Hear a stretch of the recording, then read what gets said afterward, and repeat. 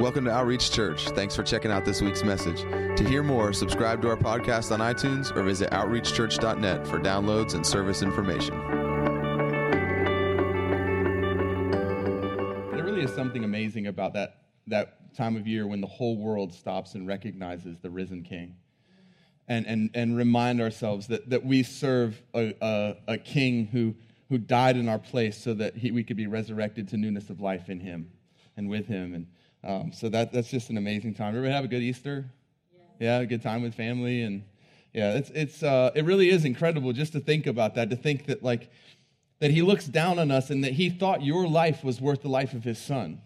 Like we hear that word, for God so loved the world, and so it's easy to think, well, of course God would trade one for many, but the truth of the matter is you mattered enough that He would send His Son for you. Like you take that out of the context of everybody and bring that down to just you and just realize that He thought your life was worth the life of His Son. He thought that there was something in you that was worth redeeming. So He sent His Son so that you could be free from what kept you from being who He created you to be, so that you could step into who you were always meant to be and become who you were meant to be from the beginning, before sin came and ruined everything. And that He would come and that Jesus would actually come as a man. And that He would lay aside His deity, not thinking equality with God something to be grasped. And He would come and He would make Himself for a time even lower than the angels and live and walk as a man here on earth and live a perfect sinless life.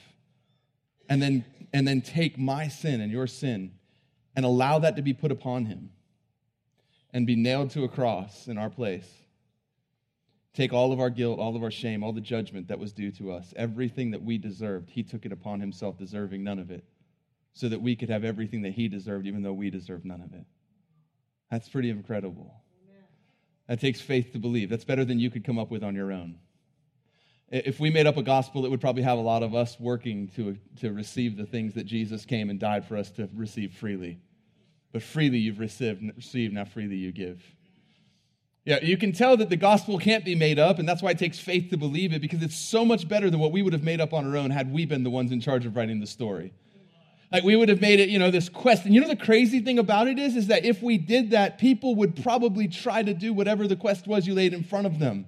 It's like faith is so easy to believe that a child can understand it and receive it. He said you have to receive it like a child. A child understands, I didn't do anything to deserve this. I just get this because mom and dad love me. But if I said to you, hey, the secret to eternal life is you have to make tea from the feather of an eagle that lives on a mountain in a certain country, you'd go there and climb the mountain, kill the eagle, make the tea, and drink it. But it's Jesus saying, those who believe in me, though they die, they shall never die. That if they would put their faith and their trust in me, though they sleep, they'll never die, they'll live eternally. That if we believe in our heart and confess with our mouth that Jesus is Lord and that God raised Him from the dead, that we'd be saved. It's so simple. We want to complicate it and make it something it was never meant to be. We want to work and we want to earn it. We want to do something to say, look what I did. This is why I can say. But Jesus is on the cross saying, listen, it's finished. Amen. I did it all. Amen. The only thing left for you to do now is to actually believe. That's what He's saying to the guy when the guy said they bring his son to Him and the disciples can't cast out the demons. And Jesus comes to him and He says, I brought my son to your disciples, and they tried to heal him. They couldn't heal him. And He says, if you're able, and Jesus looks at him and says, if I'm able, if you're able. No, if you believe, all things are possible to him that believes. It's simple. It really is. Zach almost preached my message this morning. He started on Mark 4, and I was thinking, oh, well, there's not much left for me to do but get up and say amen if he keeps going, but he stopped in time. So, I do want to speak out of Mark 4 a little bit and just talk about that. But also, there's something I wanted to share, and that was this, is that I feel like right now it's very easy for people to look at things and believe them to be hopeless. We look at situations, we look at people, and we say they'll never change, this will never change, things will never change. And the enemy's done a great job of getting us to accept the idea of hopelessness. And I just want to tell you, never allow yourself to believe that anyone or any situation is hopeless. Never let that into your thinking. Listen, God didn't need a whole lot to create humanity. He took dirt and he breathed on it. That person, that thing, that situation that you think is hopeless, it just needs the breath of God. And it can stand up and come to life and be what he intended it to be. He takes dirt and he forms, you know what dirt is? That topsoil is the decomposition of things that were once dead. He takes what is left when things die, and he forms humanity out of that, and he breathes into it, and a living being comes up. Nothing is too far dead for God to breathe into and to see life come. I promise you. Like everything else he speaks. Why? Well, if he only spoke things, then we would say, well, you know, he just speaks this, he speaks that, but it's his breath that actually brings life to people. It's the breath of God. It's the Spirit of God. That word pneuma is the breath of God. The ruach, the breath of God, is what brought life to humanity. And so God takes what happens when things die. So a bunch of things lived, a bunch of things sprouted. They maybe had flowers. They maybe bore fruit for a season. It looked beautiful. It provided shade, whatever the case was. But eventually it dies and it decomposes. And God takes that, what's left after everything dies, and he gathers it up and he breathes on it, and life happens. I promise that situation, that person is not too far gone for him to breathe life into. Don't allow yourself to believe them to be hopeless. Because here's the problem. Once you accept hopelessness for somebody else, you'll accept hopelessness for yourself at some point. Because to say something or someone is hopeless is to say they're outside of God's care or God's ability. And if you accept that for another, eventually you'll make a way for that same thing to be accepted in your own life about yourself. Be really careful what you believe about others, because eventually you might find yourself believing it about you.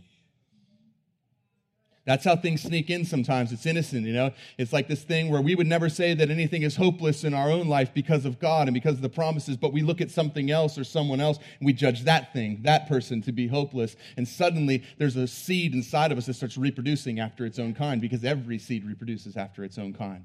And that seed of hopelessness that we allowed to be sown into our heart when we believed it for somebody else now has a place and it has a voice. And sooner or later, what we only believe for others, we'll find ourselves believing about ourselves.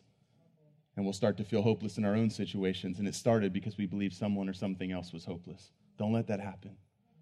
There's no thing that's outside of his concern or his ability to change. Nothing. He said it. Is anything too big for God? Is anything too big for God? That's a rhetorical question. Nothing's too big. Just don't let it happen. I know we live in a society right now that wants to judge things as hopeless, that wants to turn its back on things and say that it'll never change. I promise you, if he can breathe into dirt and humanity can come forward, there's not a whole lot that his breath can't accomplish when he breathes on something. And you know the amazing thing about that is sometimes he entrusts that breath to us, because he said that Christ in you is the hope of glory. He put his Spirit, he put that same pneuma, that same ruah, the breath of God. He breathed that inside of every single one of us when we became born again, and the Spirit of God came to live inside of us. And sometimes he uses us to be the one that breathes on something or someone. He wants to use you that way. Listen, he can use anything. He used a donkey. He spoke through a donkey. Why wouldn't you believe he could speak through you? Sometimes it might be easier for him to speak through a donkey because a donkey doesn't have a theology that says God can't do that. You know, when he told the donkey to speak, the donkey probably didn't have a dialogue where he took him to his word and proved why he couldn't do that. He probably just did it. Our theology should be at least as good as the donkey's. Now, just think about that for a second. Sometimes it's easier for God to do something like that because the donkey doesn't have this theology that says God can't do that. The donkey's not arguing Scripture about why that's not for today. The donkey just hears God and does what he says. If he could do that through a donkey, I promise he can do it through you. If he could put his word inside the mouth of an animal, he could put his word inside the mouth of the one whose Spirit lives inside of. Maybe his word's already in you.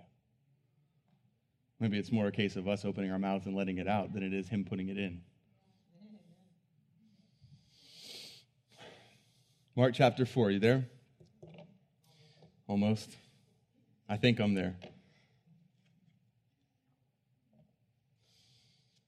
On that day when evening came, he said to them, who is he and them? Jesus, saying to his disciples, to give context to this, he's been preaching, he's been speaking, he gives the Sermon on the Mount, the Beatitudes, he heals, he casts out demons, he performs these amazing miracles. Just prior to getting in the boat, the centurion comes to him with his and says, my servant is sick and needs to be healed. And Jesus says, I'll come to your house. And the centurion says, no, you don't have to come to my house. I understand how these things work. I too am a man under authority, and I speak in this one. And I say to this one, go, and he goes. And I say to that one, come, and he comes. If you just say the word, I know that my servant will be healed. And Jesus stops and looks, and in front of everybody marvels at it and says, I've not seen this great faith in all of Israel. He says, I haven't seen this. He says, truly I say to you, I've not found such great faith with anyone in Israel. He's saying, listen, of anyone that I've encountered so far in my ministry, no one's had faith like that because you believe that it's just my word that's necessary. I offer to come to your house and you say, I don't need you to come, Lord. You just speak. He understands it's the word of God that matters, that carries the weight. It's not even who's speaking it so much as where it originated from. His word in your mouth is just as powerful as his word in his mouth because it's his word that matters. That's what's important, is who said it. Where did it come from? If it came from him, it's his word. And every word that he speaks will not return to him void without accomplishing that which he sent it forth to accomplish. So it's the origin of the word that matters. And this man understands it. He says, listen, I don't need you to physically come to my house. You just speak, and I know that my servant will be healed. And Jesus stops and says, I haven't seen faith like that in all of Israel. I haven't seen anyone that says, all you have to do is speak. And so just after that, when the evening came, he said to them, the disciples, let us go over to the other side. Leaving the crowd, they took him along with them in the boat, just as he was, and the other boats were with him. And there arose a fierce gale of wind, and the waves were breaking over the boat so much that the boat was already filling up. Jesus himself was in the stern, asleep on the cushion. And they woke him and said to him, Teacher, do you not care that we are perishing? And he got up and rebuked the wind and the sea. Hush, be still. And the wind died down, and it became perfectly calm. And he said to them, Why are you afraid? Do you still have no faith? They became very much afraid and said to one another, Who then is this that even the wind and the seas obey him? God, I thank you for your word. I thank you that you're the same God that the wind and seas still obey. Jesus, I thank you that you live inside of us. I thank you that you've made us, through your blood, a temple that is holy, that your Spirit can dwell in. And God, I ask today is that as I speak, the same Spirit would open our ears to hear and our minds to understand that we have the mind of Christ, that you're not hiding these things from us, God. You're hiding things for us, that you long to be discovered. And Father, that our hearts would be good soil, that the seed of your word would enter into the soil of our hearts, God, and it would produce fruit. God, that a world that doesn't know you would taste the fruit of our lives that you're producing in us and see your goodness. I thank you for that in Jesus' name. Amen. So Jesus is with the disciples. He's performing these miracles, and now they're standing in one place, and they need to go to another place, and he says to them, let's go to the other side. And so they go, and they get into boats, and they take off, and they start going to their side, and a storm comes. And all of a sudden, they have a choice. They have a choice, because why are they in the middle of the sea anyways? Because he spoke. How many of you guys know that it's easy to start something when you hear his voice? Like, it's super easy when you hear Jesus saying, hey, let's go to the other side. There's no storm. The water's calm. There's a boat there. This is easy. And you know what? The truth of the matter is they were fishermen, a lot of them, so they could get in a boat and get to the other side in a boat in their own ability. Here's the problem, though. If you don't stop there and acknowledge that I'm not doing this in my own strength, I'm doing this because the Lord spoke to me, when you get into a situation where your own strength can't get you out of it, you're left with nothing. You have in the middle what you started with. Why don't you start in faith and say, God, I'm only getting in this boat and going across because you said, not because I know boats and I know how to sail. Because the problem is whatever you put your faith in when you're next to the shore, when it could be okay. Like, think about this. What happens if a storm comes when you're 4 feet off the shore? Nothing. Even if the boat capsizes, you stand in the water and you walk back to shore. Not a big deal. It doesn't require a lot of faith and trust. The problem is what you're trusting when you leave the shore is what you'll be trusting when you're in the middle. And if you put your trust in yourself when you're capable of saving yourself, the problem arises when you're in a situation where you're not capable of saving yourself. Then who do you trust?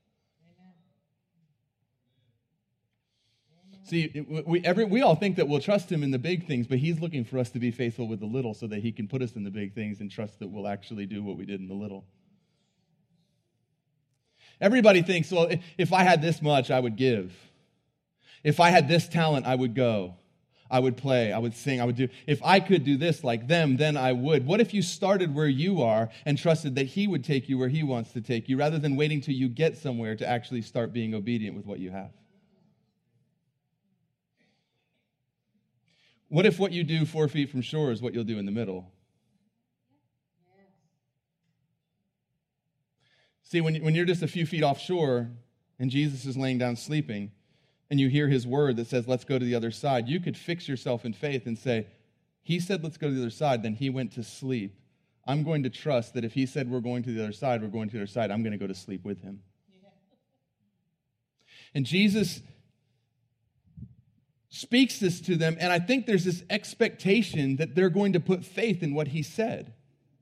Because they just saw an example where a man said to him, I don't need you to come. I don't need you to prove anything. I just need to hear your voice. You just speak, and it'll be done. Coming straight off of that, Jesus looks at his disciples, the ones who actually do know him, the ones who have been walking with him, the ones who have saw him perform all these great miracles, the ones whom he's given his authority to, and he says to them, hey, let's go to the other side. I think there's an expectation when God speaks to us that we put our faith in what he said. Because every time he says something, not only do we have direction, but we also have the ability contained within that. You think about it. When he speaks, something is created. And it's not just created for a moment, everything that it needs. When he says, let there be light, there's light in an instant. But within that light is all the energy it will ever need to provide all the light it will ever provide. He doesn't have to keep speaking, let there be light, over and over and over again. Because within that one word is the ability to do everything that is asked of it for as long as it's asked. Sometimes we think we need another word when all we need to do is actually believe the first one we got. Because within that word, when he tells Wayman to go to another country, within that word is not only the direction of where to go, it's the promise that the way to go will be there. And it's not up for him to figure anything out other than to be obedient and do what he's called him to do. And so even if it's the day before the trip and it's the way to get there isn't there, it's still not time to panic and go to him and ask him if he doesn't care. See, the disciples reveal their own hearts, and they actually reveal the problem with the question they ask him. They wake him up and they say, don't you care that we're going to die? Two problems here. One, I've lost sight of the fact that he actually cares more about me getting to the other side than I do. Something I should probably ask myself whenever I get into a situation where I want to start panicking and doubting and accusing is, if I really believed he loved me, could I feel this way? Because the only way he doesn't care about them perishing is if he doesn't love them. So there's either one of two things. Either he doesn't care or they're not going to die. So if he loves me and I'm doing what he called me to do, then I should probably believe that not only does he care, but I'm not going to die, because the word was, let's go to the other side, not let's go to the middle and drown. Sometimes we just need to back up and return back to, why am I doing what I'm doing? Why am I in the middle? If they would have just stopped for a second in the middle of the storm and they would have just asked themselves, wait a minute, how did I get here? I ask myself that with the church sometimes when I look out and both services are overflowed and I don't think we can do a third service right now and we don't have the money to build our new building. And even if we had it today, we wouldn't be in it for a year. And I'm like, I want to panic and I want to go to him and be like, God, don't you care? Literally. But I have to stop and say, wait a minute, how did we get here? We got here by following his voice and because he's led us to this place. And not only does he love me, he loves every one of the people that he's sending to this church. So if I remember his love for me and I remember how I got there, it's pretty hard for me to accuse him of not caring. And I can start trusting him and just saying, okay, Lord, all I know is this is what you've told us. So all I'm going to do is what you've told us to do. And I trust you with the part that I don't understand. But if we built this thing and started this church on our own strength, not acknowledging him, when you get to a place that you don't have the ability to figure out, then it's time to panic because you got you there, not him. That's what, when I first got asked to pastor the church, I didn't want to be a pastor. I didn't. I was a partner in a business that I loved being a partner in, and I got up every day and loved going to work. I loved what I did. I loved who I did it with, and I wasn't looking to be a pastor. I just was helping out and speaking as asked. And I remember when it came down to having to make a decision, I remember I called a friend of mine. He's a pastor now out at Gateway Church in Texas named Brad Stahl. He's the one that pulled me in and developed me in leadership and as a leader and really taught me a lot. And I called him and I told him what was going on. And he said, if I were you, Roy, I'd just hang up with me and get alone with him. And I wouldn't call anybody else. And I wouldn't ask anybody else's opinion. He said, because I could tell you a bunch of earthly reasons that I think you would do well as a pastor, but none of those earthly reasons will matter when you face the hard times you're going to face if you pastor. But a word from him will.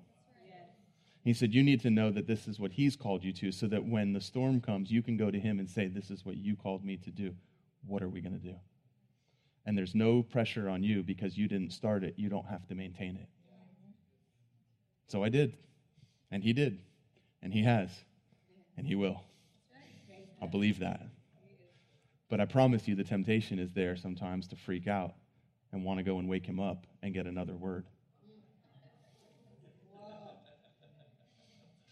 I mean, just being honest, I know that doesn't happen to you guys, but I sometimes find myself in a position where I'm tempted slightly to go wake him up and start pointing out the storm as if he doesn't know about the storm and telling him why he should be freaked out and accusing him of not caring and also, oh, by the way, we're going to die.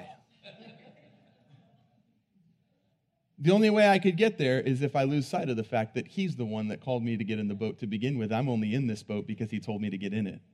I'm only sailing in the direction that I'm sailing because he told me the direction to go. He said, let us go over there. So what did he give them? He gave them direction, but also within that direction was the ability to be able to do the thing he called them to do. And all they had to do was continue to live by his word rather than by what they saw. This is why it's so important that we understand and we hear the word of the Lord and understand the word of God to us when the word of God comes. Because when we have a word from God, we can actually look through that lens at the storm rather than interpreting his word through the lens of the storm. See, if you're not anchored and you're not sure of what God said to you, when a storm comes, you're tempted to start weighing the word in light of the storm and going, well, if God said, then how come? If God loves me, then how come? If you're anchored in the fact that he loves you and you're anchored in the fact that you're doing what he's called you to do, when a storm comes, you go, God, this is what you called me to do, so what's up with this? Rather than, God, this is what's going on, so what's up with you?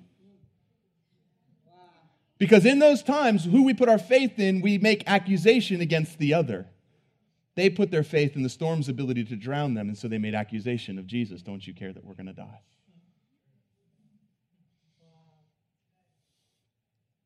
The one that we have put our faith in will defend. The one that we haven't and that we don't trust will make accusation against. And it's crazy when the one we're accusing is the one who created us and gave us the breath that we use to accuse.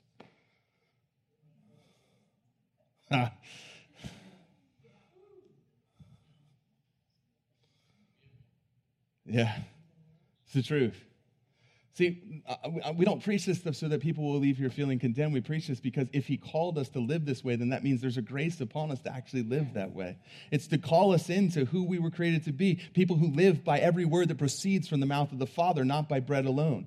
Jesus is a man when he's walking on the earth. He is God, but he walks as a man. He has to, and I can prove it to you because he's asleep in the boat and God never slumbers. Right.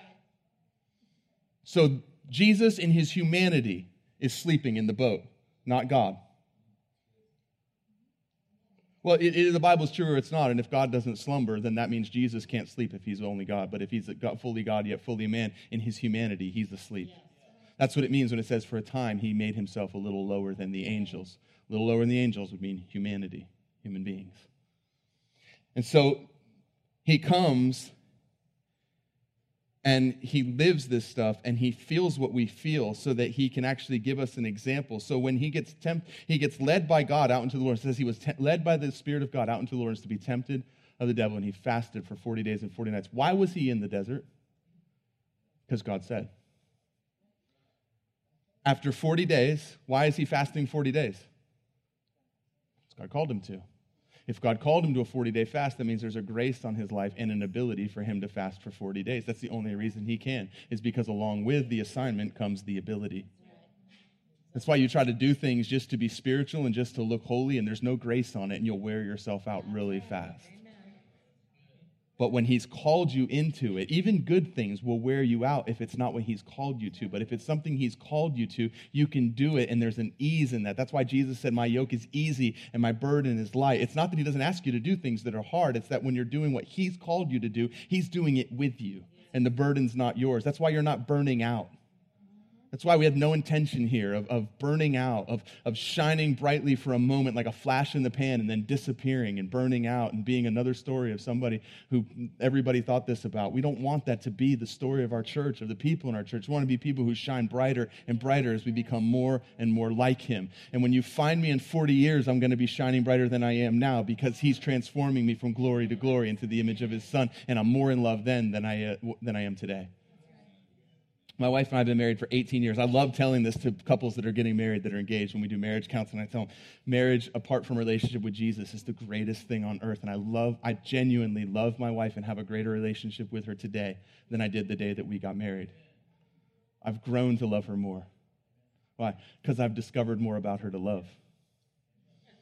Every time I discover something new about her, I have one more reason to love her. Every time I discover something new about God, every time I see a new part of who he is, every time he is something for me that he has never been, that I've never needed him to be before, I find a new reason to fall in love all over again.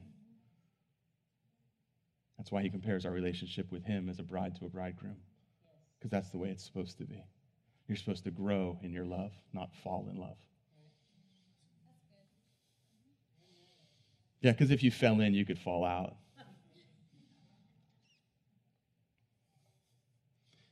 Where are we at? Did we get to the storm? Yeah, we got to the storm. That's why it's so important. You know, in Matthew 10:41, it says, he who receives a prophet in the name of a prophet shall receive a prophet's reward. God can be speaking to you, but if you don't actually receive it as God's word to you, it doesn't bring the blessing of receiving it as God's word. That's why it's important for his sheep to hear his voice and know his voice, so that when he speaks, it doesn't matter who he speaks through. Why do we feel like we should get to choose who he speaks through?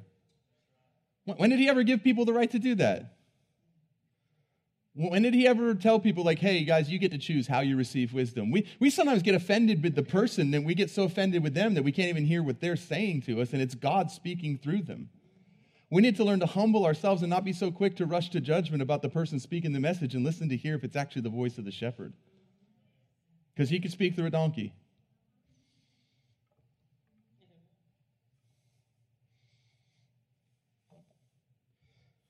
So Jesus is asleep. They wake him up, and they ask him the question that reveals their heart.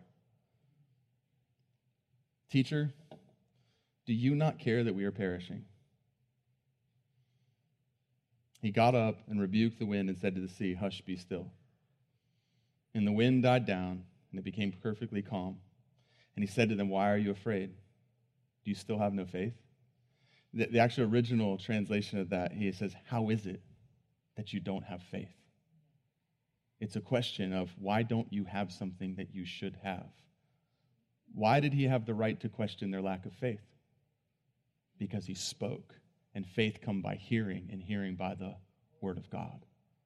And had they heard him as God, it would have created a faith inside of them that would have allowed them to not panic and wake him up and think they were dying. Would they have calmed the storm, or would they have went to sleep with Jesus? I don't know, but they wouldn't have thought that they were going to die. They would have done what they were required to do in the moment.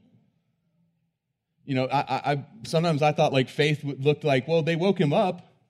You can do the same thing, but it's the heart behind it that actually matters. Praying to him because you think you're going to die when he called you to do the thing that you're doing is different than going to him and saying, Jesus, what are we supposed to do here? It has to be that way. Why? Well, you think about it. When John the Baptist gets prophesied that he's coming, his father doesn't believe it can happen and asks God for proof. And he becomes mute. Why? I think God wanted him to be quiet so he didn't screw it up even worse. Think about it. Sometimes the things that we speak in doubt can actually cause things to change. Life and death is in the power of the tongue. So he causes him to be mute. But Mary asks him, how can this happen? And he doesn't cause her to be mute, and he actually answers her. One person gets silenced, the other gets answered. Why? It was the heart behind the question that mattered. It was the reason he was asking. One was saying, I'm too old, I can't have, yeah, right.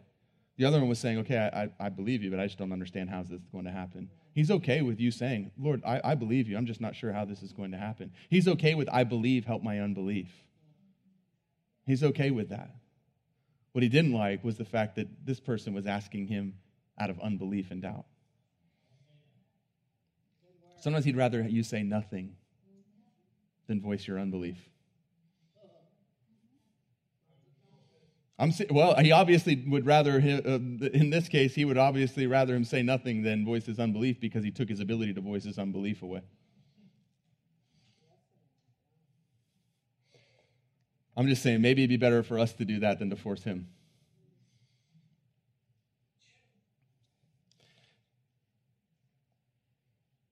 But this is something I'd never seen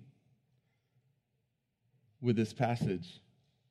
Because I've often had this question of ministering to people. And I've asked God, like, God, how do we minister? And I was reading this story, and I felt like he spoke to me and just highlighted this to me and gave me an answer, and I feel so settled in my heart in it. And I called a friend, and we were talking through it, and he was like, yeah, that sounds right. I always like to bounce things off other people that you know are seeking the Lord and that are full of wisdom, you know? That's how iron sharpens iron. Iron doesn't sharpen iron by meaning like you fight with each other and sparks fly. Like, how can we fight if we're both laid down our lives to love each other? It just means two people of the same material, two people with the same spirit inside of them can actually sharpen each other. For what does light have to do with darkness? Or darkness have to do with light? What does God have to do with Baal? In other words, when you have two people that are filled with the same spirit, they can actually sharpen each other because they're alike. And so I sharpen myself with friends, and this is something I saw was the first thing that Jesus does when they wake him up and say, "Don't you care that we are perishing?" is he calms the storm. He ministers to the thing that's making them afraid. And he takes it away, and he erases their ability to fear and believe that they're going to die. But he doesn't stop there. He then challenges them into a place of saying, listen, I'll minister to the thing you're afraid of, but I'm also going to challenge you. You don't need to be afraid of that. See, if we do one or the other only, we do a disservice to people. If all we do is challenge people of why they're not okay when they're facing a storm, then they may know that you think there's a way they could not be okay, but they're so freaked out by the storm, they don't even hear what you're saying. Notice he first calms the thing that they're dealing with so that their mind can actually clear and they can be calm and they can hear him when he speaks. But if all he does is calm the storm, then they become people who are addicted to ministry and they're constantly coming to the man of God whenever there's a storm in their life. And he doesn't want it to be one or the other. He wants it to be both. He wants to deal with and minister to the storm that's causing you to freak out and think you're going to die, but then he also wants to challenge you into a higher place to where it's like, you know what, the next time you're in this storm, instead of freaking out and thinking that you need to run to me to be ministered to, you actually understand there's something in you that makes you oblivious and impervious to the storm. And you could sleep like me in the middle of it. That's where we have to be. We have to be people that can minister to a need, but also challenge people to a place where they don't need to be ministered to in that place. And if all we do is one, we create a bunch of ministry-addicted people that are constantly having to run every single time they face something to somebody else for another word, another prayer, another deliverance, another whatever it is. But if we only do this, we never help people get out of where they're at so that they can actually think straight and see straight. They were so consumed with the storm that Jesus understood, there's something I want to say to them, but I need to deal with what's troubling their heart first. And once I've done that, but here's the thing. This is the amazing thing about it. You notice there wasn't a 17-month process from one to the other. There you go. He didn't calm the storm and say, in a couple years, I'll come and tell you the way that you can live oblivious to that. He deals with one and then moves right into the other. And you notice he didn't stop in between and say, is it okay now if I talk to you straight? Why? Because he's the Lord. And he believes that if he speaks and we listen, there's something inside of us that will change to the point where the next time the storm comes. He believes that if they actually put their faith in him, they can get to a place where they're so, not only do they not care about the storm, they welcome the storm. I'll close that with this part. Think about this. He talks to the disciples. And that was my subtle cue to my wife to come up and play keys. Patty's playing for the first time since February of 2018. Y'all, I'm serious. Last night, I was sitting on my couch like I do every Saturday night, gathering my thoughts. And then I didn't end up speaking what I thought I was going to speak this morning. But I was gathering thoughts and just writing out some stuff and doing some reading. And all of a sudden, from downstairs in the basement, I heard the sound of music coming up the stairs. And Patty was down there practicing for the next morning, and she hadn't done that since about a month before Leah's car accident. And I just was so overcome with thankfulness for the goodness of God. That though a storm comes, the ability to live and to return to who we are before the storm came is always there. And that the storm may cause things to change for a moment, but it doesn't cause things to change for a lifetime. Now, I was just so overcome with that and so thankful for that. And so you just think about the disciples. At one point, when they're in the middle of a storm, they run to Jesus and they say to him, you gotta, don't you care that we're dying? They're convinced they're going to die, even though the word is, let's go to the other side. They think they're going to die, and so they wake Jesus up, and Jesus has to minister to the storm, make the storm go away. But a while later, the disciples are preaching the gospel, and they get snatched up. And they get beaten, and they get told that they're going to be killed if they continue to preach the gospel. And what do? They get alone in a room, and they say, God, continue to fill us with all boldness that we might do the thing that is causing us to be threatened with death. This group of men that went from people who, when they saw a storm, thought it meant God didn't care and they were going to die, to a group of men when they were threatened with death that prayed that God would continue to fill them with boldness to do the very thing that they were being threatened to be killed for doing. Why?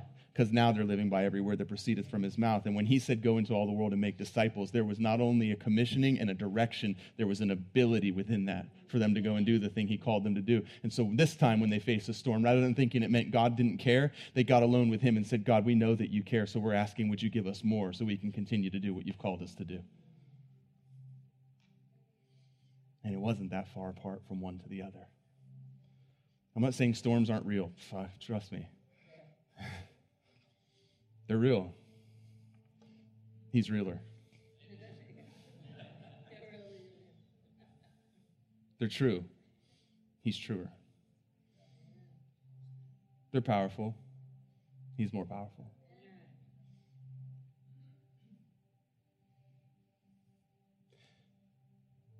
I'm saying this. If we feel like we're in the middle of a storm and we're even start having the thoughts of God doesn't care or doesn't know. Because this is what they're saying to him. They wake him up. Why? Because they assume he doesn't know. Maybe he knew the storm was going to come. Maybe he trusted the word that he spoke to them. So much so that he wasn't concerned with the storm because they had a word.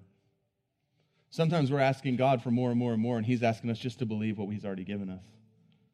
That's why he said in Peter, he says, all things pertaining to life and godliness have been given to you through the knowledge of his Son. Freely given to you. If we get to a place where we're threatened, where we're tempted to say, God either doesn't know or he doesn't care, we should probably just stop and wait for a minute and ask ourselves, wait a minute, why am I here? Am I here because I'm following the voice of the Lord? If I am, then he knows where I am and he cares. If I'm not, and I'm here because I got myself here, I should probably repent and return back to where he's called me to. That way, when the storm comes, I can anchor in his word rather than my own abilities. Because a storm when we're just a few feet offshore isn't that big a deal, but a storm when you're 4 miles offshore, oh, that's a big deal. That's when you need a word.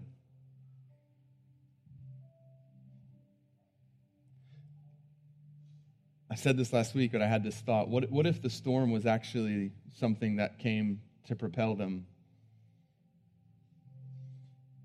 It actually was going to get them there faster if they would have just trusted him and not asked him to stop the storm, but actually trusted him in the middle of it.